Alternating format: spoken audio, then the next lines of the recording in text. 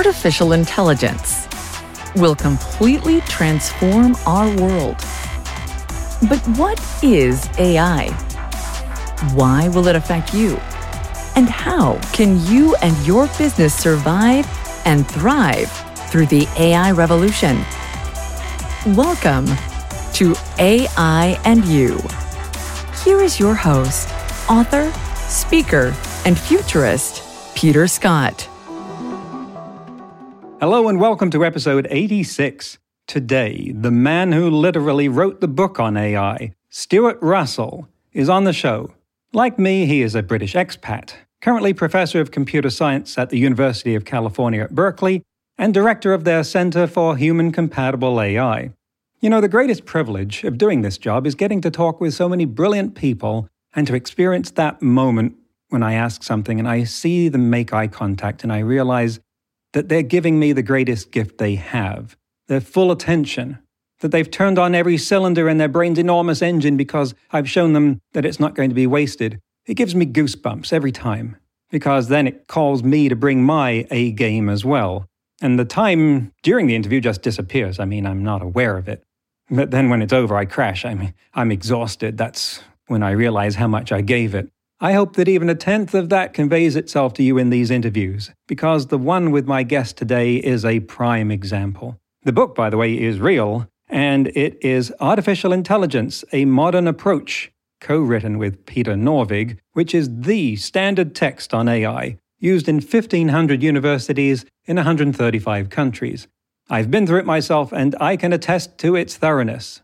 Stuart is an Andrew Carnegie Fellow, and a Fellow of the American Association for Artificial Intelligence. He's also been to Buckingham Palace. In 2021, he received the Order of the British Empire from Queen Elizabeth. And last year, he was chosen by the BBC to present artificial intelligence as the subject of their annual Reith Lectures. More than an academic and a popularizer, he is a prominent voice in the public policy sphere. You may have seen him as the narrator and spokesperson for the Future of Life Institute's 2017 viral video, Slaughterbots, which is a dramatization of the dangers that lethal autonomous miniature drones, equipped with facial recognition and shaped plastic explosive charges, could present if they were allowed to proliferate. And we'll be talking about that.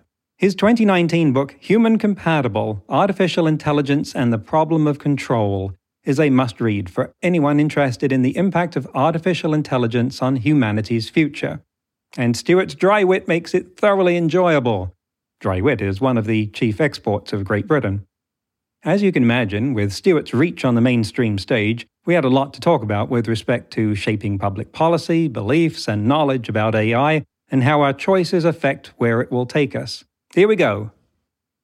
Stuart, welcome to the show. Thank you, Peter. Nice to be here. So you've dived into the world of shaping mainstream opinion and public policy. Most academics would give a valuable part of their anatomy to avoid that world, even if only from an efficiency standpoint that time is time not spent writing papers, because it's about as far as you can get from the tidy world of algorithms and perfectly predictable programs. So that suggests to me a driving duty or a purpose. Is that true? What is that mission like inside you? That's a very interesting question. I think, to some extent, I do feel a responsibility to make sure, to the best of my ability, that things go as right as they can go. And in recent years, I've come to be pretty convinced that things can go badly wrong if we're not careful. And that's one of the things that I want to talk about here. So the Reith Lectures, which I thought were quite measured, The Guardian framed it as the absolutely terrifying dystopian vision of the obliteration of the human race. Is that what you were going for? That wasn't the aesthetic I was hoping for, no. It seems a bit hyperbolic to describe it that way, but I suppose if you haven't been exposed to these issues before, and it's the first time, I think it does hit a lot of people that way. I find that too in my talks. As much as I try and balance the pros and cons, it seems that everyone over the age of 25 ends up petrified. And I think this is important. What I want to do here is see if we can give people some distinctions that are useful to them and what they can take away from this, because the layperson is subjected by the mainstream media to people on one hand, Stephen Hawking, Sir Martin Rees, yourself, giving us warnings. Stephen Hawking famously saying he thought we had 100 years left and connecting that to artificial intelligence. Yeah. And on the other side, there are equal luminaries like Andrew Ng, Rodney Brooks, Ray Kurzweil saying, don't worry. And the mainstream media only has a certain amount of time and attention span to devote on this. I want to give it what it deserves to help people who are trying to separate these, what look like conflicting opinions, from geniuses that are about as far apart as you can get on the scale of prediction. Help us tease this apart. Well, so I think, first of all, prediction is not the right frame to discuss this, because there's a significant element of human choice in what happens. And so when people talk about climate, they're not predicting the end of the world. They're saying, if we do nothing, then this is how things will go. But we have a choice. We can do different things. And I think the same is true with AI. I do think it's possible to develop superhuman AI in a way that doesn't end up with us losing control.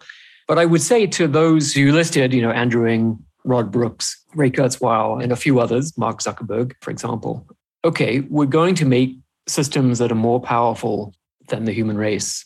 How do we retain power over them forever?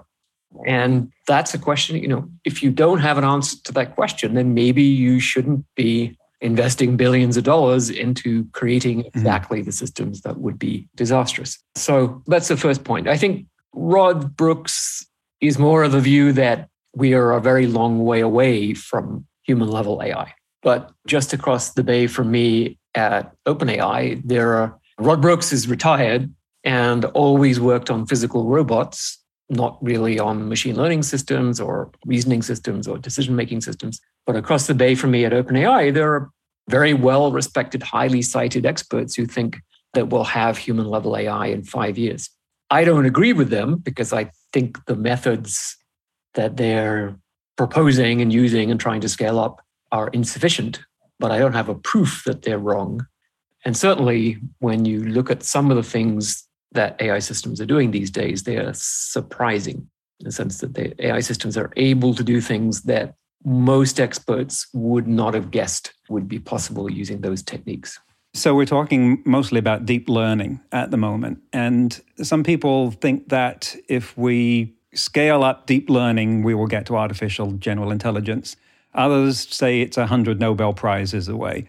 Where do you stand on that spectrum? I don't think it's 100 Nobel Prizes away. I think we're talking about the question of, is it different perspectives about how long we have until human-level artificial intelligence arises, and what is the scale of our response? You mentioned climate crisis, and we have ideas about how big that is and how imminent that is. If I look at other existential threats, we know that one day, millions or billions of years from now, the sun is going to burn out, and by that point, we will have to find another star system to live in. That's pretty dire consequences that are guaranteed, but they're far enough away that it's just not worth starting work on that now. So does the disagreement between people like yourself and Rod Brooks and the others that we've listed in the spectrum boil down to difference of opinion of how far away that might be? I think the question of how far away it is does influence one's sense of urgency. I think most experts are pretty confident that human level or superhuman AI will be arriving in this century. And the consensus, if you said, what's the median? It's sometime around 2050, I think. And scientists in Asian countries have much earlier estimates, maybe even sort of 15 to 20 years is the median. For me, it's hard to say exactly. I think I would lean towards later estimates, like in the lifetime of my children is how I usually put it. But we also don't know how long it will take to solve the safety problem. And the safety problem also is already happening, right? So it's not that it only arises once we have super intelligent AI. It's already happening with social media algorithms that seem to be wreaking havoc all over the world, essentially breaking down civil discourse and political coherence and destroying democracies. all over the world because they're optimizing an objective which was set up, whether it's click-through or engagement time. That objective was set up mainly to be aligned with the profit motives of the platforms. And its effect on people is just collateral damage as far as the companies are concerned. And the companies have known that. I mean, we now learn that, Facebook has known this since at least 2019, if not before. And yet, because the algorithms are making so much money, they don't really want to change it. So that's an example of how things go wrong when you have even really stupid machine learning algorithms that are optimizing the wrong thing, but are deployed on a massive scale, right? The scale of the effect is not due to the algorithms being geniuses, but just the fact that we've deployed billions of copies of them interacting with billions of people. Example of what can go wrong accidentally. They weren't looking to break society, but they just wanted more views. But it changed the beliefs and preferences of millions of people to alter the outcome of elections and pandemic response in ways that could be measured in many lives. And you also are instrumental in, talking about getting into shaping public policy, the conversation about lethal autonomous weapons, Slaughterbots video called by CNN the most nightmarish dystopian film of 2017. I believe you said you were proud of it. Yay, good, you're looking for that. And at the end of this, when I show that video, I give people a trigger warning beforehand. So this is what's going to happen. You decide whether you're going to watch this. So far, everyone has. And at the end of this incredibly powerful video that's designed to grab you by the limbic brain, you show up as the spokesperson, the lightning rod. Has being the lightning rod for that resulted in any dramatic experiences that maybe you weren't looking for but went along with the territory? No, actually, it's surprisingly positive. I think it's had an interesting impact. It's led to a lot of conversations with generals and deputy defense ministers and things like that, because I think a lot of people had simply operate under the assumption that if you're in the defense business, weapons are good, better weapons are better. It's sort of like the same problem we have in AI. AI is good, better AI is better, right? And it isn't. And that's the message we've been trying to get across with autonomous weapons, is that the issue is one of consequences, right? What would the world be like if we had widespread availability of lethal autonomous weapons? And our security, whether it's personal or social or international security, would be dramatically reduced. And we don't have to argue about the ethics or the definition of autonomy or any of the other things that are filling, interminable hours of discussion at the United Nations. We need to look at the consequences, and is that the world we choose? Unfortunately, that message, despite making the movie, right, is still really hard to get across. So this is perhaps the thing that surprised me the most, is how impermeable the public sphere is. And now the sequel is out. Were you part of that? Actually, no, I had nothing to do with the sequel at all. So, in fact, I didn't even see it until the day after it came out. It does suggest action. It does suggest a treaty. Is that a recommendation you're aligned with? Yeah, absolutely. I think the details of the treaty, there are different kinds of treaties you could have, which have different properties. You can be very, very restrictive with a blanket ban, or you could have partial bans. One compromise that I talk about in the Reith lectures is a ban on small anti-personnel weapons, which are the kind that present the weapon of mass destruction risk, the kind that can be launched in swarms of hundreds of thousands or millions to wipe out entire cities or entire ethnic groups or whatever it is you want to do.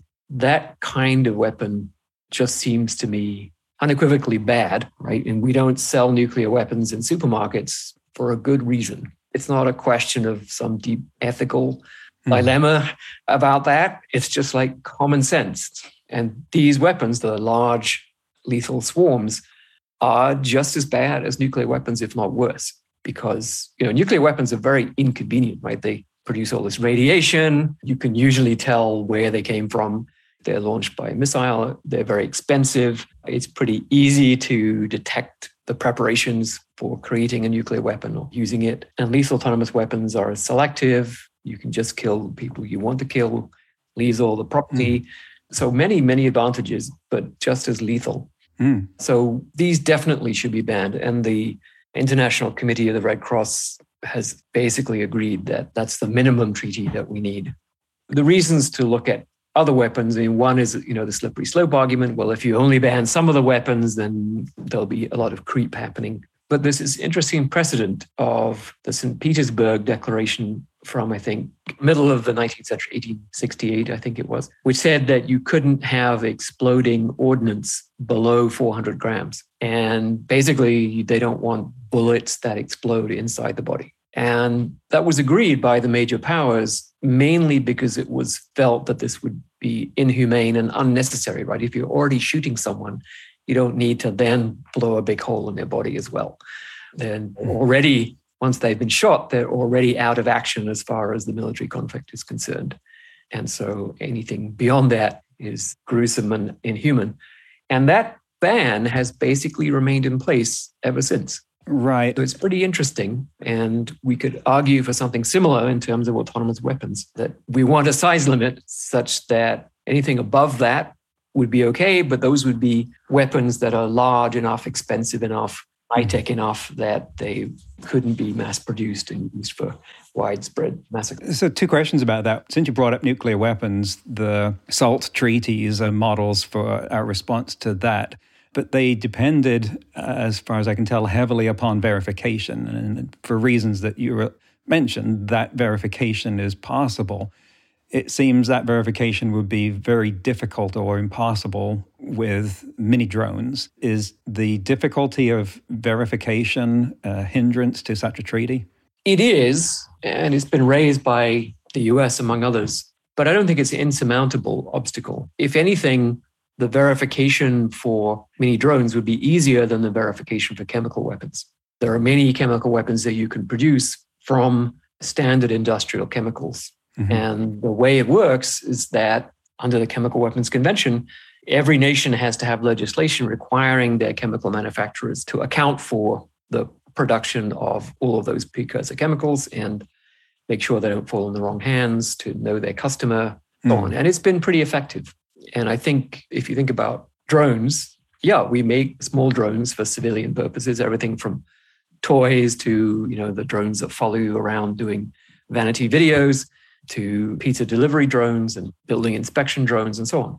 All of that's fine, but there are very few of those applications where someone needs to buy 10 million drones. So is it a matter of a scale? Like I could build these in my basement just for any law enforcement people listening, not going to actually do that. Yes. The only barrier that would be hard for me to cross would be sourcing the plastic explosive, but you're only concerned on the manufacture and deployment of these at scales of thousands, is that right? Yes, I mean, that's the main concern. Obviously, terrorists could do probably a bit more damage than they currently do if they were to build tens of autonomous weapons carrying explosives. On that scale, there's not much advantage to autonomy. You could do remote piloted attacks. As long as you've got 11 friends, you can probably control 24 drones and send them out and do your dirty work. So I think that would be an issue. But even there, right, if you go into a supermarket or a drugstore in the US and you try to buy 4 packets of Sudafed, they won't let you. And it's flagged. And if you try and do that in multiple stores, I assume that there's actually something going off to the FBI.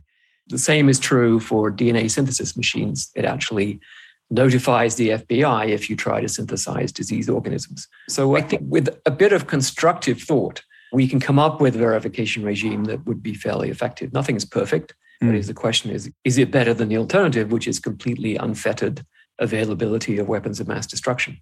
Do you think it would depend, or that it would work more on a basis of a mutual defense pact like NATO, that the use of them by any nation would trigger retaliation by the others, or some other basis?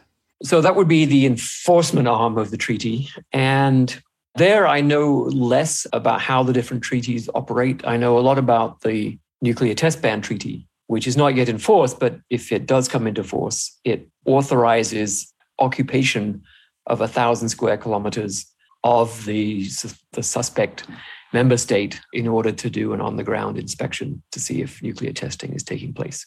So that's a fairly strong enforcement clause.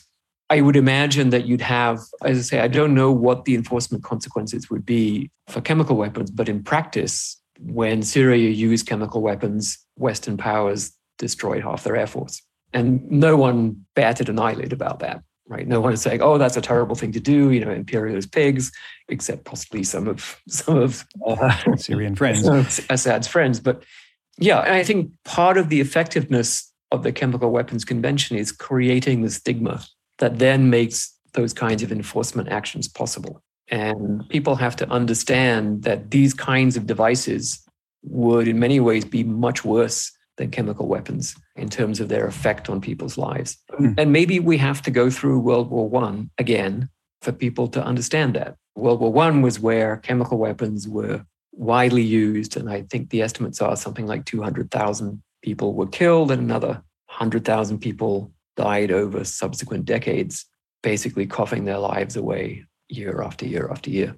And that experience was enough to warn people away. So, despite the various grotesque atrocities of the Second World War, chemical weapons weren't a big part of that war. So maybe we'll have to go through that again with autonomous weapons. But possibly one thing I'll say for social media is that atrocities become immediately and widely known. Right. And when you put out the Slaughterbots video on YouTube, everyone saw it. Who did you want in particular to see it, and what did you want them to do? Well, so I wanted everyone to see it and to, in some sense, form a pressure group that would help make it possible for governments to change their policies and change their negotiating position in Geneva. That was probably a little naive in the sense that it's still not very high on people's list of issues. And that may change once it becomes real, in the sense that we start to see real videos of robot drones hunting down and killing people. Which is a good segue to talk about the future of general intelligence in terms of threats, because you've said on several occasions, at least, that when the media associates the Terminator with what you're saying, that they're confusing the issue, and you've attempted to stop that for a number of reasons. And then you also have conversations where you talk about the robot that accidentally cooks the family cat because it's not aligned with our human values. And it seems that there's a gap, but it's a thin one between that robot and the Terminator. It's doing it by accident, for sure, but it could easily accidentally employ one of Bostrom's scenarios and have much more serious consequences than for felines. Is this at the point now where that conversation is of academic interest or something that people should do something about? So let me just go back and add a second point to what I said earlier. So the target audience for the Slaughterbots movie was not just people in general, but also the decision makers. For example, just in some sense to illustrate the need, when we premiered the Slaughterbots film in Geneva, the Russian ambassador said, well, why are we even talking about this? This kind of thing is 25 or 30 years in the future. 3 weeks later, STM announced the Kargu drone, which is essentially a larger version of the Slaughterbot. They advertised it as having autonomous kill capability against humans using face recognition and tracking, et cetera, et cetera. So everything we put in the movie, they advertised as a product. So, and obviously that had been in development for several years already by that point. So also we had the Deputy Secretary of Defense of the United States saying that the concern about Skynet is overblown. And that just says, again, this impermeability of the public sphere, right? The entire campaign around autonomous weapons had nothing to do with Skynet. No one ever said, oh, we're in danger of creating Skynet. No one ever said, oh, these are going to turn into Terminators that want to destroy humanity. They were either concerned about accidental targeting of civilians, or in the case of many in the AI community, the deliberate creation of weapons of mass destruction. And the fact that none of that had got through to the person making the decisions for the United States was very concerning. And so one of the reasons we made that film was that we wanted decision makers to understand what we were talking about, and obviously writing op-eds and PowerPoint presentations was insufficient. So I think it got through to some of them. Not everyone, but I think it did get through to some of them.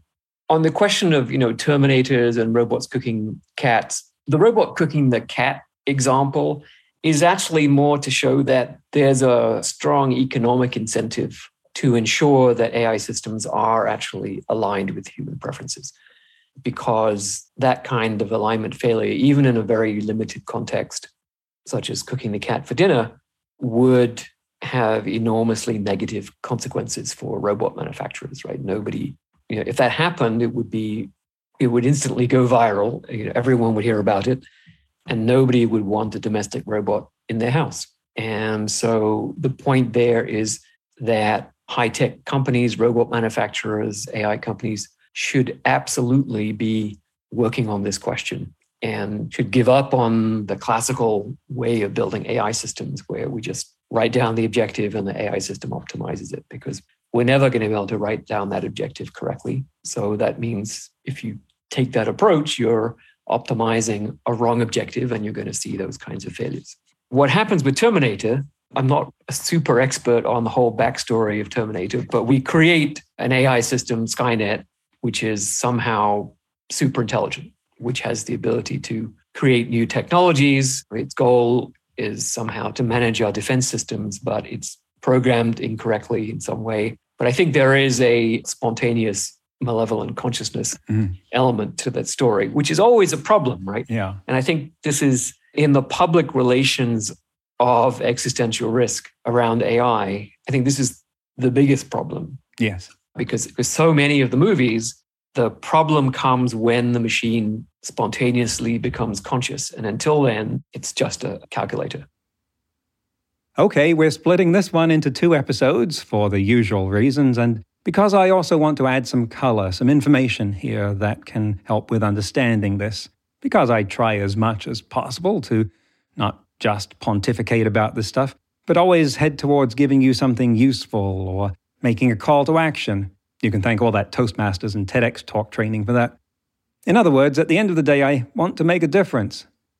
So we'd spent a lot of time there talking about lethal autonomous weapons, and as you know from some of our previous episodes, that's a subject that's of immediate current concern and activism.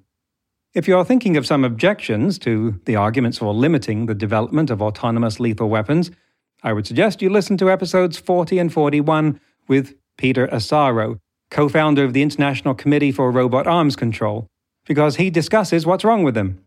You may also be interested in episodes 54 and 55 with Tony Gillespie, who applies system engineering principles to making autonomous weapons operate within ethical frameworks, such as the Geneva Convention.